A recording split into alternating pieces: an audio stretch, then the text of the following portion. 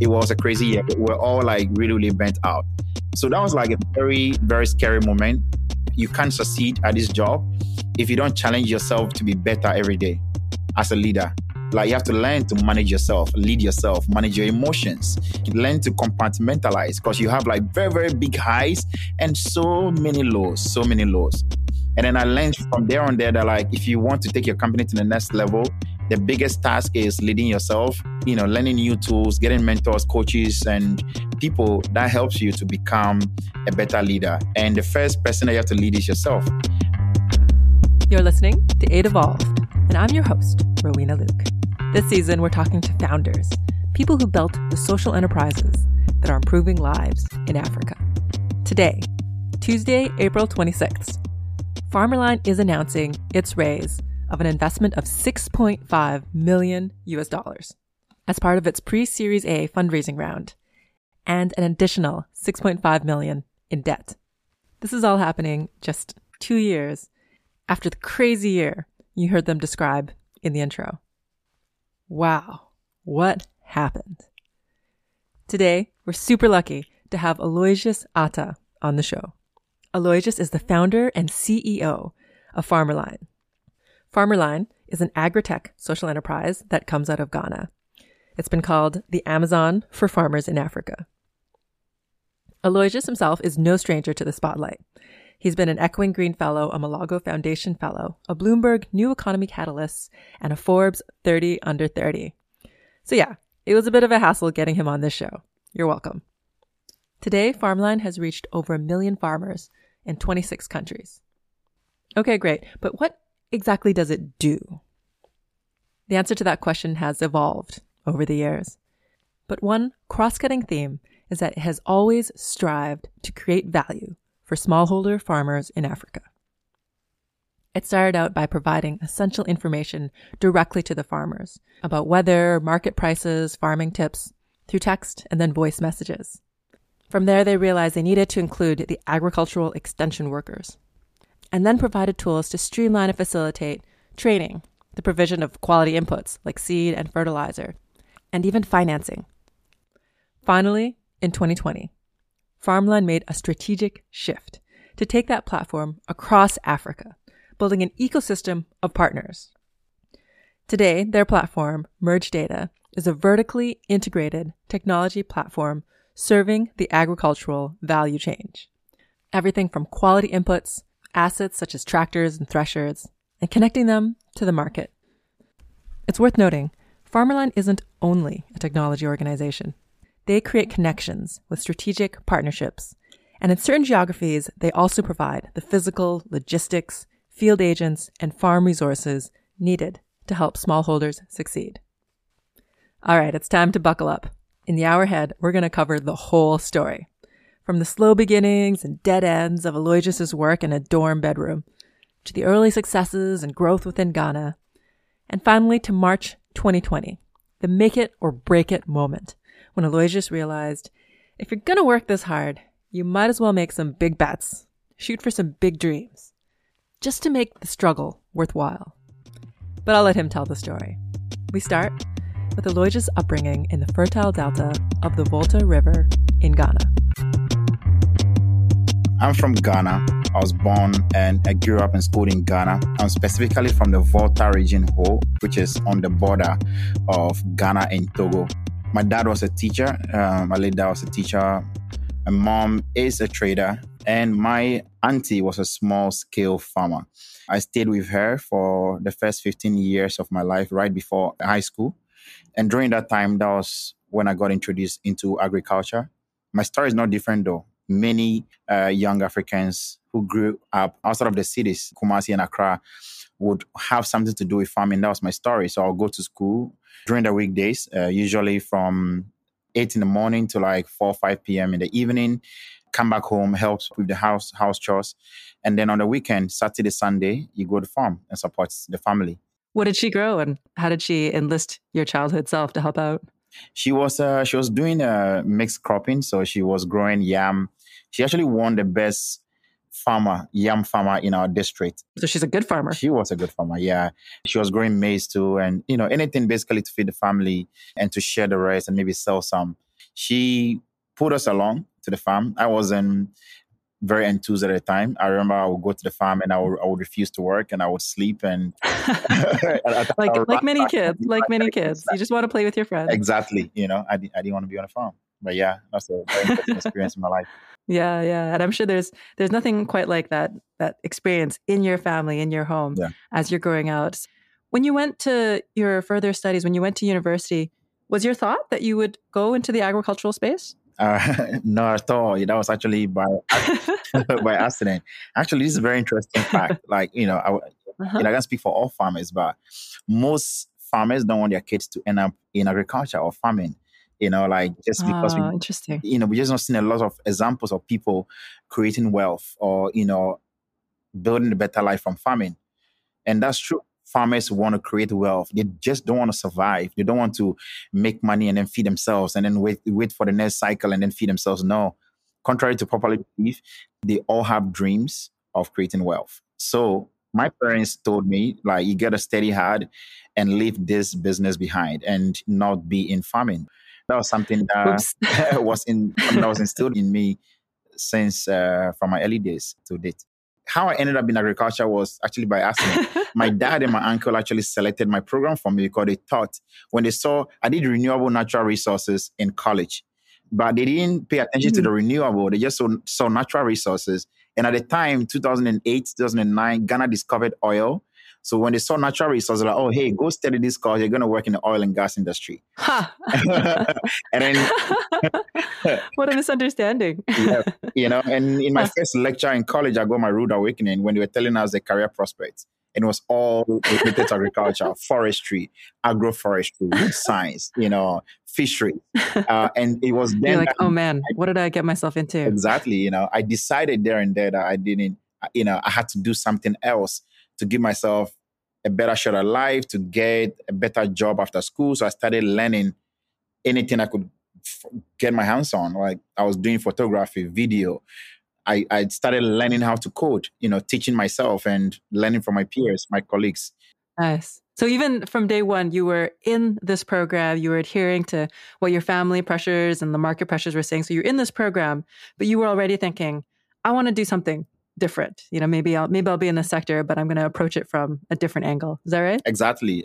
But it was more from a point of survival, right? Like, because, you want to finish school, get a job, and also pay your dues, take care of the family if you can and support your parents. So that's what it is. The sacrifice is sending to school, you get a job, and then you come back and then you support, to push the family forward. So for me, it was about survival, and it was about getting a job that pays well, that allows me to take care of myself and then also be there for my family and show up for them. Yeah. And I can hear even in your voice, there's that responsibility that you have. The family comes first. You got to support the family. You got to make ends meet. And that same ethos, that same sentiment is what makes it hard for a lot of people to start a new venture, because there's so much risk in that early stage. Like, it's very, like the culture isn't there the way that it is in other countries.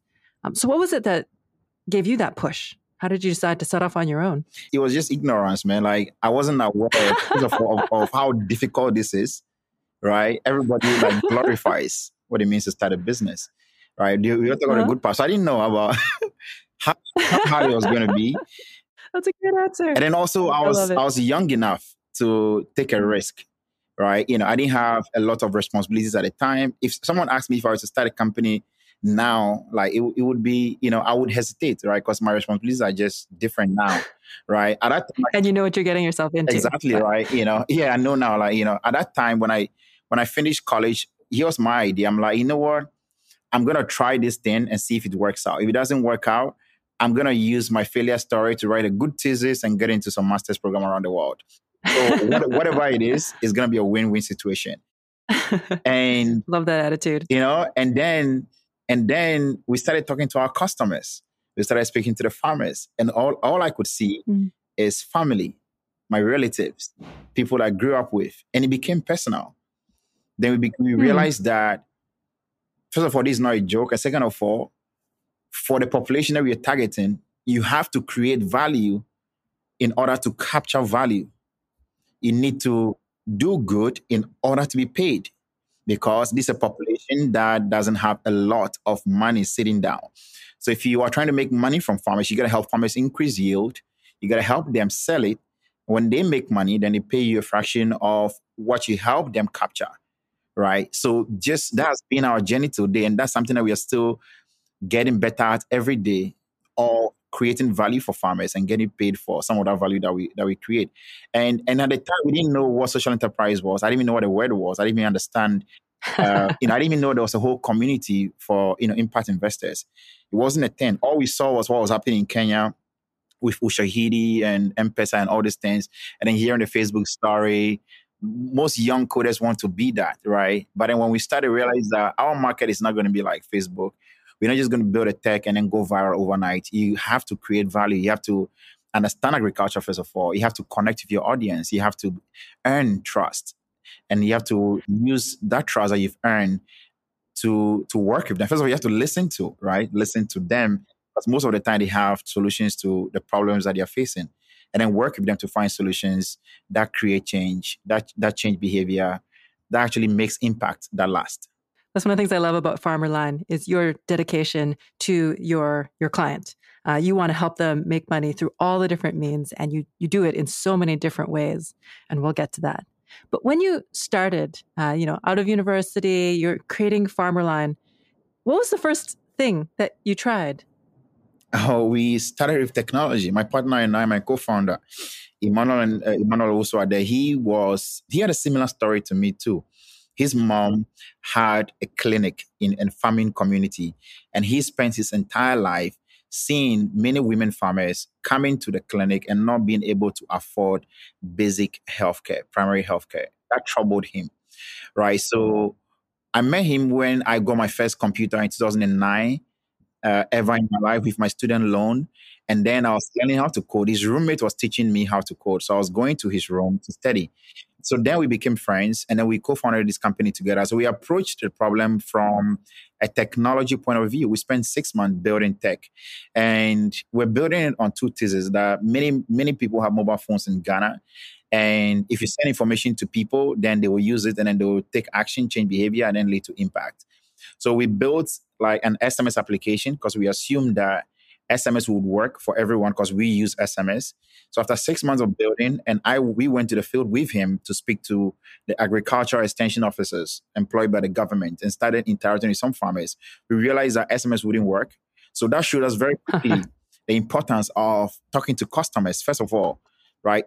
Putting your ego aside, learning from your customers, understanding what is understanding what is happening, understanding the problem, understanding what works, and most of the time taking what is working and making it more efficient, right? So we realized that people enjoy talking to each other. People only listen to extension officers because of, one, they speak the same language as them, and two, they trust them, and three, they know their house. So if you tell me to do something on my farm and it goes bad, I'm going to come to your house and say, hey, extension officer, you lied to me. So there's that trust network. So you can't just build technology, sit in Accra and send a bunch of text messages to people and expect them to believe it, one, and then take action and change behavior and put their livelihood on the line, right? So for us, we learned very quickly that the extension officer is still going to be a key part. Technology cannot replace that entirely, at least not now. We're still very far away from that. And then we started thinking about how can we magnify the impact of the extension officer. That's why we built, we're one of the first companies to build like a voice platform to send messages to farmers in audio, right? So you can record an extension officer's message, conversation, and blast it out to thousands of farmers. They can get the message in their native language. They can hear the voice of the extension officer that they know and trust and have built relationships with. So by so doing, we are magnifying the impact of the extension officer. And then we are reducing the cost of they sending information to farmers, which is something that is complementing the existing system and making it more efficient, which was our trump card. That was a holy grail for us at the time. That helped us to actually kickstart Farmerline and gain some credibility. Right. And what I find so many things interesting about that journey and that arc that you took. First, on the SMS side, in terms of SMSing market information to farmers, I remember in that period, maybe even a bit earlier in 2010, the big success story of agritech was around SMSing farmers market information. So in Ghana, there's Isoko, and they were sending out all this information. And that was actually a very a common application in a very small space, and one that had some studies to back it up. Like this will actually help farmers out. But what's interesting is the gap between research and actually what works on the ground. So you're talking there about interacting with the farmers and hearing, hey, I don't read written tweet. I don't understand this SMS. Like, how can we open up access? How can we make this accessible to people who might not be accessible through SMS? What was your first client or partner? What was your first deployment? One of our first clients was MIDA. It was actually like a Canadian NGO that was working with about 20,000 soybean farmers in northern Ghana. I remember running into the country manager, country head at the time, Catherine, at an event in Tamale. And she gave us a shot. When I think back, I'm like, I still didn't know what she saw, but I bet the woman is a missionary. She gave us, she's a visionary, right? She gave us a shot. Bless her. And we started partnering. She saw the energy in your eyes, I'm sure. Exactly, right? So give us a shot.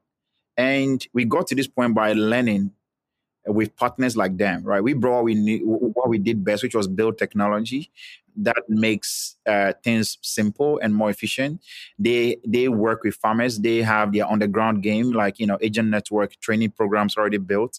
So as we work together, we learn from them. And a lot of their models actually influence what we do on the ground today in Ghana. Nice. What did you do for them? And did everything work perfectly smoothly the first time? Oh no, we made a lot of mistakes. So basically learning so first we're sending like very long messages to farmers, right? So you send like 2 minute, 3 minute messages are too long to send. So learning how long the message should be, 60 seconds and below actually works. Otherwise they drop off. They don't listen. They don't listen. The time of the message too. So you would like, if they're on the farm, they often put their phone somewhere under a shed. So if you send a call during that time, you miss them. So early in the morning or late in the evening when they're back home, knowing the cycle of their religious activities as well, just learning how to combine messages that you send to their phone and also the workshops that actually happen. So if they are trained on financial literacy today, you want to send reminders to them 24 hours to 48 hours from now, instead of like sending them something that is random, like let's say on post-harvest planning. Like, you have to coordinate like the messages that you're sending to their phone versus what is happening on the field in order to drive adoption. That's something that we've seen that has worked really well. And we learned that over time as we're working with them. Building the agent network too, right? And letting them know that this technology is not supposed to replace them, and putting them at ease that it's supposed to magnify your impact and help you to be more effective and efficient and reach a lot more people and actually reduce the stress that you face right now is something that was a very critical part that we have to learn, with them as well. Yeah, and I really like your emphasis there on the agent network, on the agricultural extension workers or whatever you want to call them, because there's something about that human interaction with somebody else from your community who can explain how to do things better. I think a lot of organizations miss that. Yeah. They think, oh, technology will solve this. We'll send them a bunch of messages. They'll read them. They'll change their behavior. Was there any experience, any story that has guided your intuition around the fact that extension workers and messaging needs to go hand in hand? Or is that just what you know from your experience in a farming community? Yes, from experience. Actually, I learned that heavily from some of the founders that we worked with as well. So we work with people like Mlago and other people who they hold us to really, really high standard on impact. Right, they help us understand that if there's no change in behavior, there's no impact, right? So our funders and our shareholders, our supporters, our team, they keep asking us, how do you know you're making impact? We are the first investors. We are the most important investors in intervention that we are doing. We are spending our life to create impact. So we owe it to ourselves to know firsthand if you are making impact or not before you even report to any other shareholder or any external funder, right? So the question is if you're sending a bunch of messages to people, how do you know that it is driving the internet impact? How do you know that people are actually adopting what you're preaching and changing behavior towards impact and also profitability? And when we started assessing our work, we actually did some study, a lean data study by our impact team led by my colleague Lily. We learned from the work that, if you just send voice messages to people randomly, it doesn't actually drive adoption. You have to... Shocking. Yeah, it doesn't. You have to, this random machine calls me and tells me things. I'm not going to turn my whole farm around because of that. Exactly, right. So it has to be combined with people, right? And then if you do all people as well, it is highly impactful, but it doesn't drive it drives adoption, but it's not scalable and it's also very expensive. So, Mm, like, a very interesting combination of field work combined with training actually checks the three boxes, which is impact of your intervention, scalability, and cost effectiveness. And you need all those three boxes checked from our work, from our line of work, in order to make lasting change. And absolutely. yeah, combining those three actually helps versus just choosing one. Absolutely. I know there's a lot of critique out there for the impact investing space. Is it impact or is it investing? Why do you try to be both sides of that? But ultimately, what you're talking about is a great example of when impact investing works. Those organizations gave you funding in order to move forward your business model, but they also demanded, not just asked, but demanded that you be accountable for the impact side. Yeah. And that's how you now have this joint model that includes the extension workers as well as the remote messaging. And that's something that it's unclear whether other kinds of investment approaches could have had that kind of an outcome. Yeah. So as Farmerline has evolved, I know it provides a basket of different services, to the actors that it serves. How did you navigate that decision, particularly in the early years of defining Farmerline? Is it because you can imagine there's lots of companies that do just messaging or just extension workers or just supply chain or just financing. How did you navigate the decision of when to grow what you were as an offering, and when to say no? The way we made decisions about what to add has been impact. In line with our mission, Farmerline's mission is to create lasting profits for farmers everywhere. So then every day we're asking ourselves, what else can we do to get closer to that mission? And then we also think about it from the view of sustainability, the impact that we are creating. Can we keep it going? Can it pay for itself? So those two things, that's what we use every day to make a decision. So for instance, our work in Ghana, we stayed in one location with our field work, direct field work, up until 2019, right? Trying to figure out how our field work was actually working. Like we need to figure out, because, when we discovered technology alone couldn't do everything, we had to figure out a field agent network and compensation and training that actually is scalable, delivers the impact that we want, and also cost effective. So we had to try many methods in the Ashanti region. Fascinating. Right. So so you had sort of a test site in Ashanti region in Ghana that you were experimenting with and innovating. What was that like? Tell me more about that test site. Yeah, exactly. So it's just like we're using the entire region where we experimented with, where we had like a team in the office that was just blasting our messages to the field and then receiving phone calls from farmers. And then we recruited agents that were working for us on commission. And then we had all our agents on payroll, full-time payroll. And then now we have a mix of people on commission, people on payroll, and then backed by technology. So we needed to figure that one out before scaling, right? So it's easy to scale very quickly. It's easy to be in every place and record huge numbers that we've sent 10 million messages and have served X million farmers. But then the question you have to ask yourself is how much impact are you making? And how sustainable is that impact? And for us, it is very important for us to be sustainable, because that's the reason behind Farmerline. We believe that the business of food is very important and will make a lot of impact, but then it should pay for itself as well. Because many people are spending a lot of money on food. Huge businesses are built around food. Small scale farmers can participate, and we can build some business principles into the matter of agriculture and food. So it was very important for us to show that you can make impact, but then also create a business around it, right? So we stayed in one place. Nice. Up until 2019 and 2020, we started scaling very quickly, because we've not learned everything, but we've learned enough to scale the impact that we are making and grow to serve a lot more farmers in Ghana. So for instance, last year, we served about 79,000 farmers directly with high quality fertilizer and seeds, provide training for them, and then also connected a lot of them to market.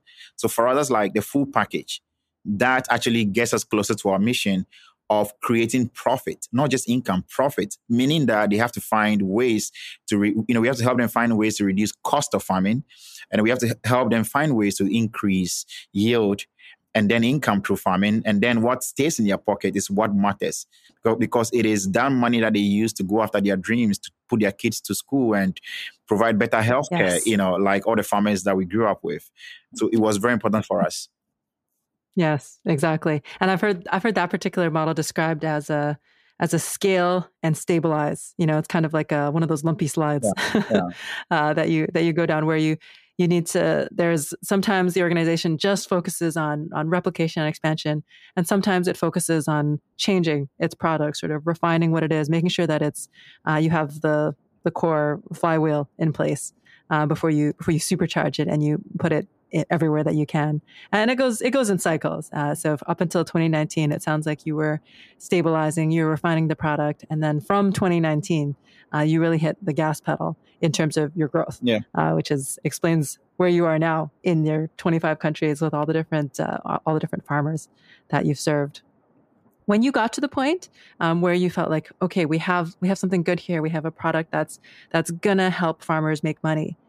How did you hit the gas pedal on it? How did you go to market? What was your plan of attack? We started looking at like partnership, right? We are missionaries and not mercenaries. We wanted to, we knew that we were not the only ones solving the problem of feeding the future. There are many organizations that care about that, from development organizations that are well equipped and well resourced, that care about the same mission. There are private people, there are government people. So we just look around who else is working towards this problem. And then how can we work with them? And how do we bring what we know best, which is technology, to build technology, to digitize the process, create, gather intelligence and help make faster decisions to scale. So we've started working with some of the largest food companies in the world. We work with Hershey. We work with government of Ghana, government of Benin, using our technology. We work with large development organizations like AGRA in Ghana, MIDA, the Canadian NGO. So we just looked around and started working with people and bringing the value that, just bring to the table what we know how to do best. And then we're learning from them too. So we've learned so much about how to develop content for farmers, how to build your agent network. Working with those partners actually helped us to improve our model drastically, because there are many things that they do really, really, really well that we've learned from. So we started looking around first. Our model is always partnership. We don't envision Farmerline being everywhere in the world and having offices everywhere. But there are many organizations that are motivated and well-funded towards a similar mission, or if not the same, and we try to work with them, to partner with them. Outside of Ghana, outside of West Africa, we are purely a technology play. So we deploy our technology across all these 26 countries through partners, over 80 partners. We provide support to them on how they can absorb and use our technology in their work. In Ghana, in West Africa, is the lab where we keep innovating by doing. So we build our own agent network. We support farmers directly. We buy their crops. We provide training for them. We distribute thousands of bags of fertilizer to them. And through that, we learn, we innovate, we digitize, we build intelligence. And everything that we built in Ghana, everything that we build in Ghana to support our mission, we license it through government. We give it to large food companies, and we give it to large NGOs who share the same mission. So that is a plan of attack. It is only through partnership that we can increase our chance of feeding the future. It is not a winner take all, in my opinion. That makes a lot of sense. You sure you don't want a Farmerline office in all the countries? Okay. Now let me unpack a little bit what you're talking about there. So on the one hand, you're talking about building a sustainable business that's going to create value and going to get value from that, and you're also leveraging your partnerships and the investment in order to hit the expansion goals that you have. But the core intervention that you have, is it a service for partners, or are you going directly to the farmers? How does it actually work? Yeah, that's a very good question. So we do both. Or is it both? I called it. We do both, but in a structured way, right? For us, we like to think of ourselves as doctors, right? You can't tell someone what to do, or you can't advise them on new ways if you've not done it yourself. You can just build technology. Your parents would be so proud. You're a doctor. Oh yeah, you see, this is a funny world. Yeah, somehow. So you can we think that we can advise people on agriculture and using technology if we're not practicing it ourselves, right? So we built the technology, and then we build our agent network in Ghana. We do the work too. We do the heavy lifting. We source crops from farmers. We understand what it takes to move crops from one location to the other, right? But we know we can't be everywhere in the world to do that. There are many organizations do the same thing. So instead of keeping all the knowledge and experiences and the technology and then the frameworks and, the model with us, we distribute that to third parties. We've shown that we can distribute our technology to partners to digitize 1 million farmers in the world. 1 million of them in the world. Wow. Now the next step is everything that we are learning from connecting farmers to market, training farmers, distributing high quality fertilizer and seeds. Fertilizer and seeds might seem like old school, but they were invented 100 years ago. African farmers only use about 14 kilograms per hectare as compared to over 120 kilograms per hectare. Farmers in North America use 120 kilograms per hectare. Farmers in Africa use only 14 kilograms. Really? Huge gap. I did not know that. Exactly. So it's a huge gap. So, and it's all based on pricing. It's all based on cost of distribution. These are things that technology and other forms of intervention there's massive room to reduce cost of moving goods around, right? There's massive room for sourcing crops in large quantities and while maintaining quality. So our focus is let's keep churning out innovations with our partners on the ground in West Africa. And then whatever we've learned that seems to work really well, that could be applied to the rest of the world, distribute that through partners like governments, large food companies, and also large NGOs. So that is the approach that we use because farmers need these three things to create wealth. They need to get access to high quality fertilizer and seeds. Even now more than ever with what is happening in Russia and Ukraine, now more than ever they need to access that. When the price of fertilizer has tripled today, they need access to high quality training in a format that helps them to change behavior.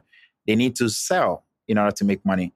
These three things must happen at the same time in a year in order for them to increase their income and profit.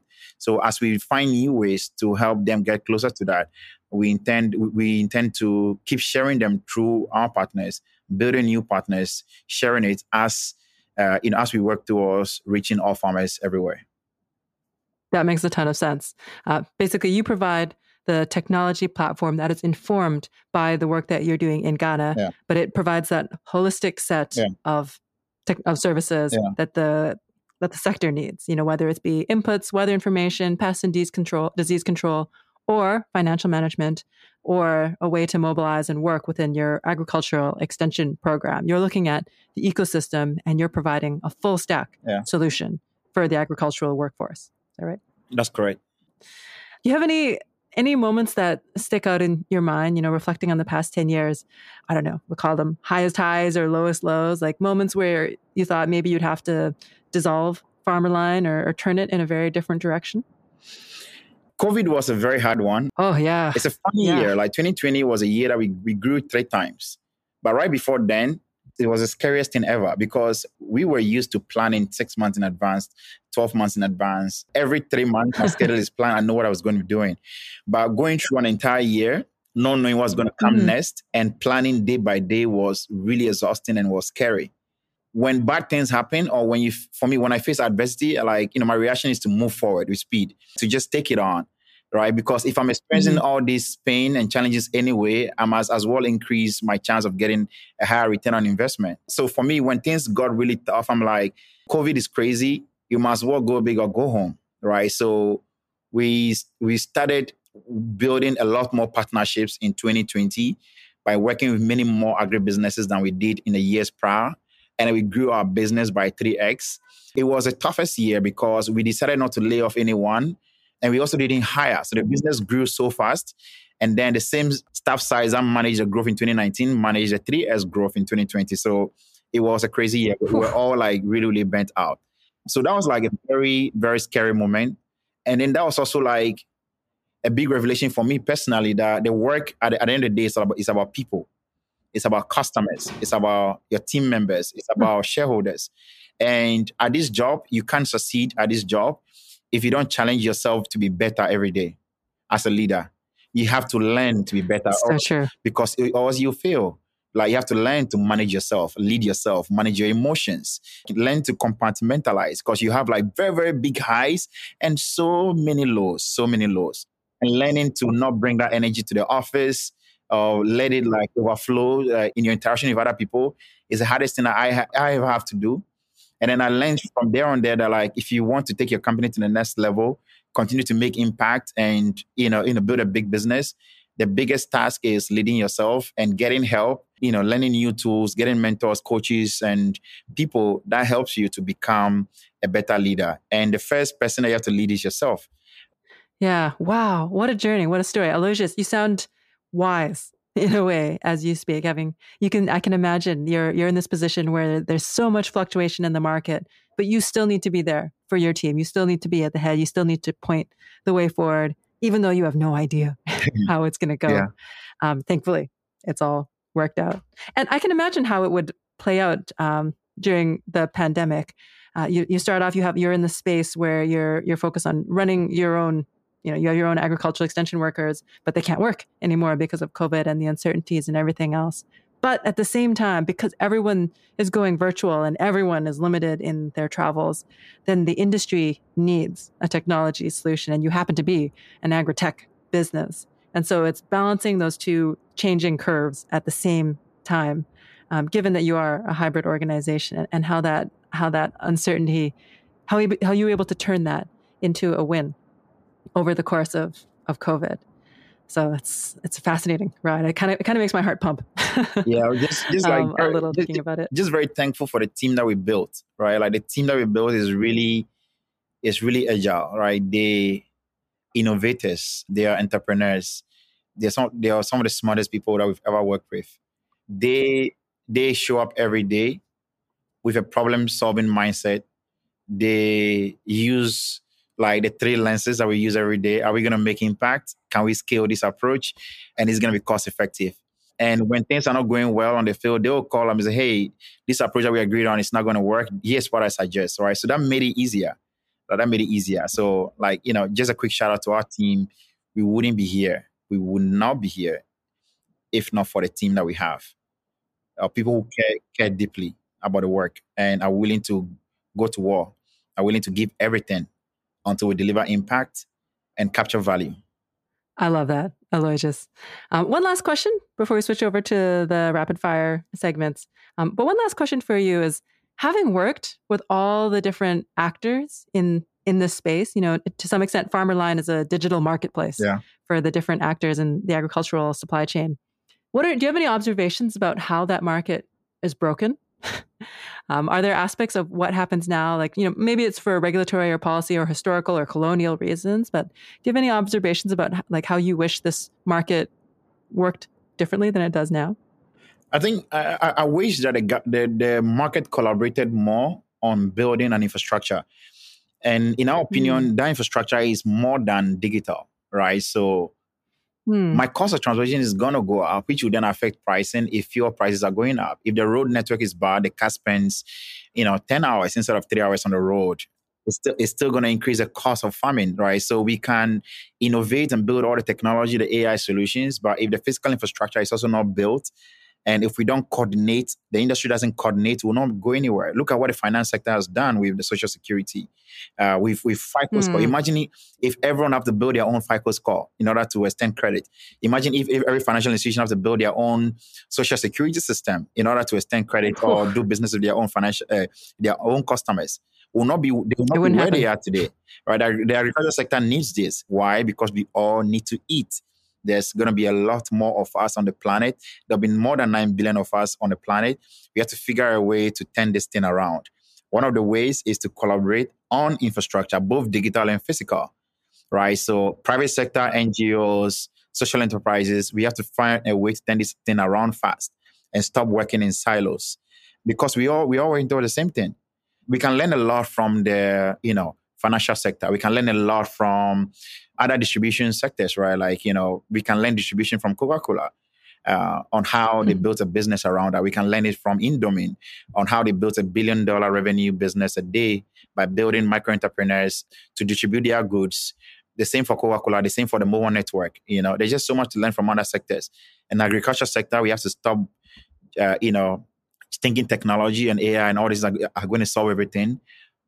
And then do the hard work, which is collaborating on the entire infrastructure. That makes it easy and cheaper to move things from the city to the rural areas, and from the rural areas to the city, and knowing the people that we are working with, creating a shared resource. I think it's time for that now than later. Yeah.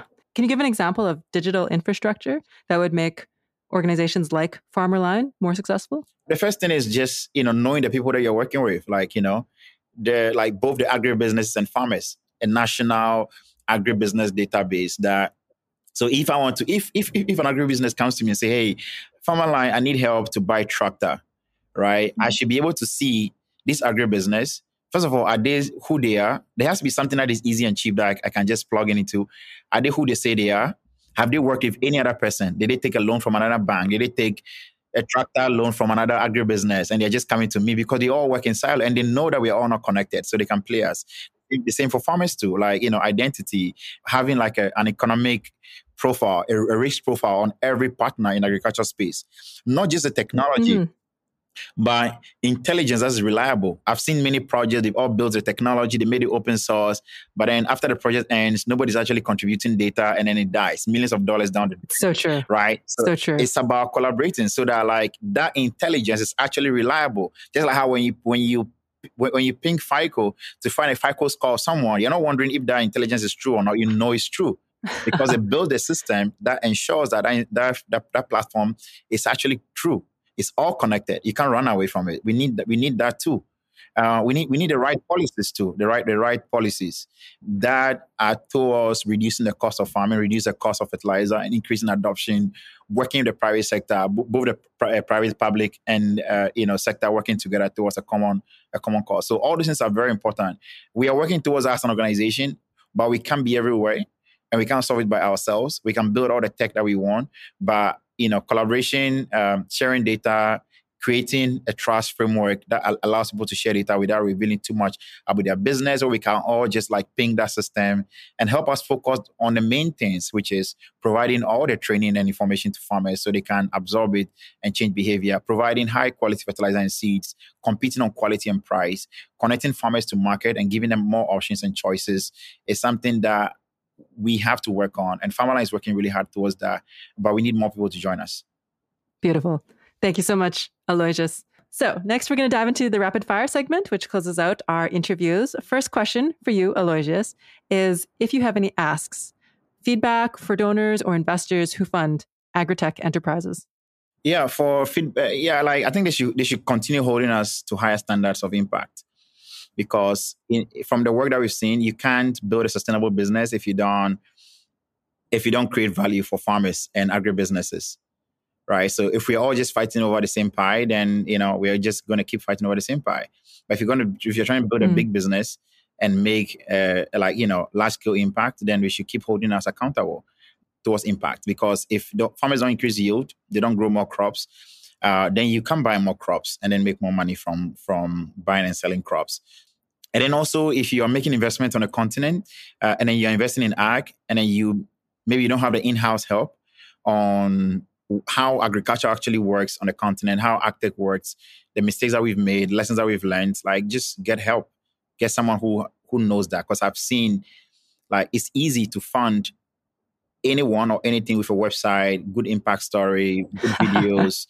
It's good, and I'm not trying to criticize anyone, but there's so much work being done in the sector, and it's good for donors funders to align in general, to just make sure that they are not funding things that actually drags the ecosystem back, right? So for instance, if let's say we are working in Northern Ghana to create a business, and a donor comes in to just make everything that we're trying to create a business around for free, it just takes everyone back. And that donor is not going to be available to keep making the thing for free forever. Then they are basically taking us back 5 to 10 years. So basically just doing the groundwork and just doing more due diligence, because it's easy, especially when it comes to donations, it's easy to get around, write a good proposal, pretend everything is bad, and write all these sad stories and get people to fund it. And then you only see it in the news. We've raised $X million in grants and everything. And then we are back to square one. So basically funding things that actually drive the ecosystem forward versus funding things that that actually drag us back. So getting help really works. This is a very difficult thing to say because people might think you're being cocky or arrogant. But if you work in a sector where you work so hard to move things forward, only to see it being being destroyed, in quote, it can be frustrating. So just collaboration and holding all of us, including Farmerline, to higher standards of impact. If we say we did something, let's show the evidence. that we've gathered internally, and then occasionally evidence that we've allowed a third party to gather to back the claims of income increase and, behavior change that we're like, that's something that Mulago like hold us to really highly and teaches us about. And we just hope that this can be done by all funders. Aloysius, you've really hit the nail on the head with that one. I really think we need a third party to hold donors accountable for when they mess up or destroy the agricultural market that needs to exist. Yeah. Because I'm sure donors are always destroying the market that you are serving and you will serve long term. So I think that's a very powerful message, Aloysius. Would you like to offer a shout out to someone who has inspired or guided your work? Our customers, so shout out to our customers, agribusinesses, partners that we've worked with, nice farmers that we worked with, our team. I feel like our team gave me so much opportunity to grow as a person. And I'm just very thankful for that, because I wouldn't be who I am without this job, right? So the job helped me to be a better person, first of all, to keep improving every day. So shout out to all of them for putting up with me and still staying in my corner, right? So thanks to them. Yeah, and shout out to all the funders that have been in our corner from day one, even when we didn't know anything. And we are still learning, right, every day. So shout out to all of them. And, shout out to family, for being in my corner and loving me through it all. Yeah, that's beautiful. Last from the rapid fire is just for fun. If you could recommend a book, a blog, or a podcast that you've enjoyed, just for kicks. Super Soul Sunday by Oprah. Oh, nice. I really like that podcast. The podcast. Yeah. The podcast is really good. He's got so much heart. Yeah, it teaches about life, hearing from other people's life hacks, how they stay on top of their games and how they take care of themselves. Like, there's a spiritual connotation to that. So I enjoy listening to that. Nice.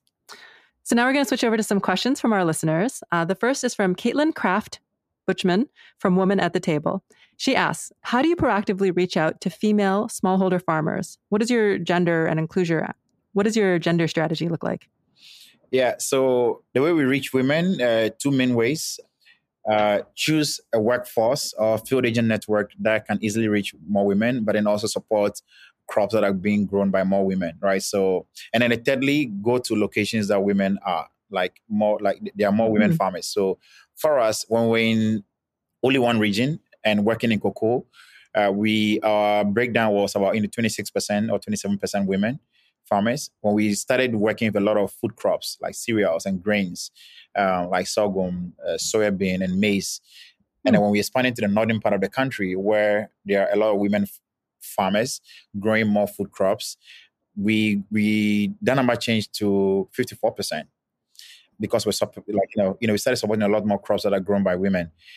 That makes sense. Land tenure system tend to favor men, and tree crops also favor men.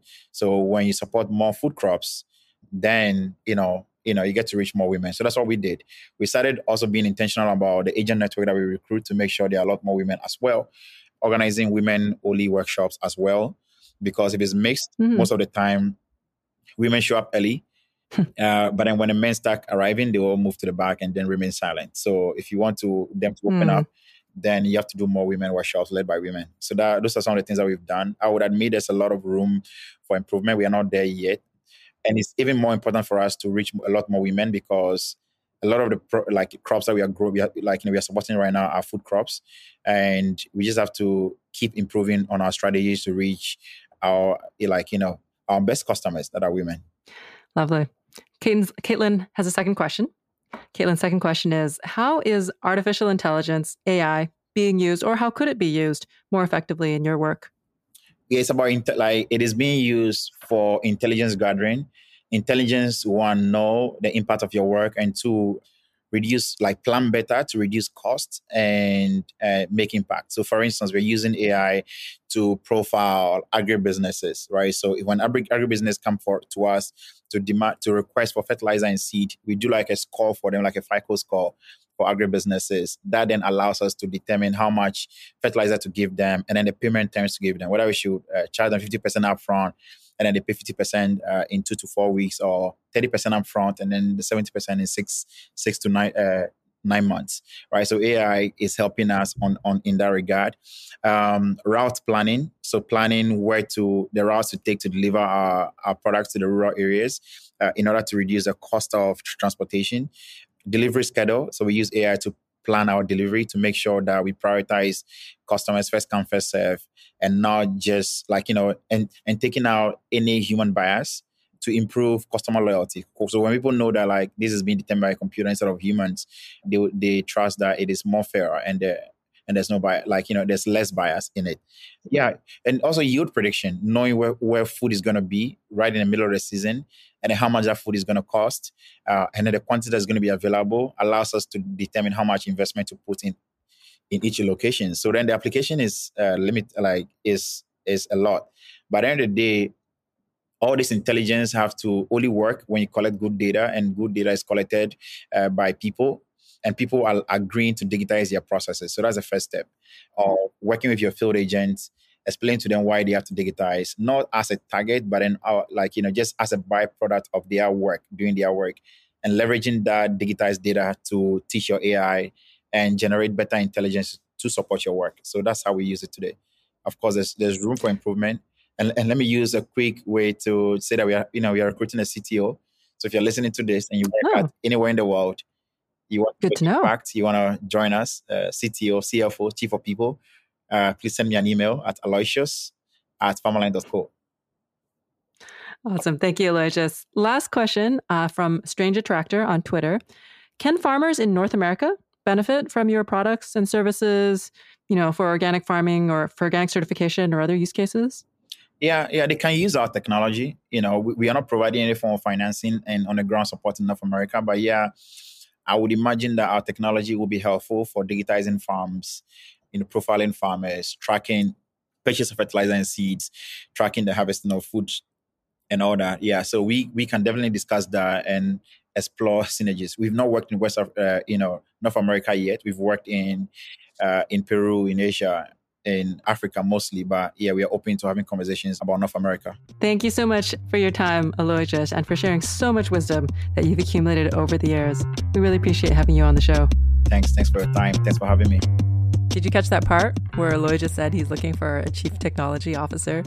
With the investment they've now raised, they're expanding, and they need some help. If you're looking to have an impact, you can check out all their open jobs on their website at farmerline.co. And feel free to mention you heard about them on Aid Evolved. You can download a full transcript of this interview at aidevolved.com. We'll see you in 2 weeks.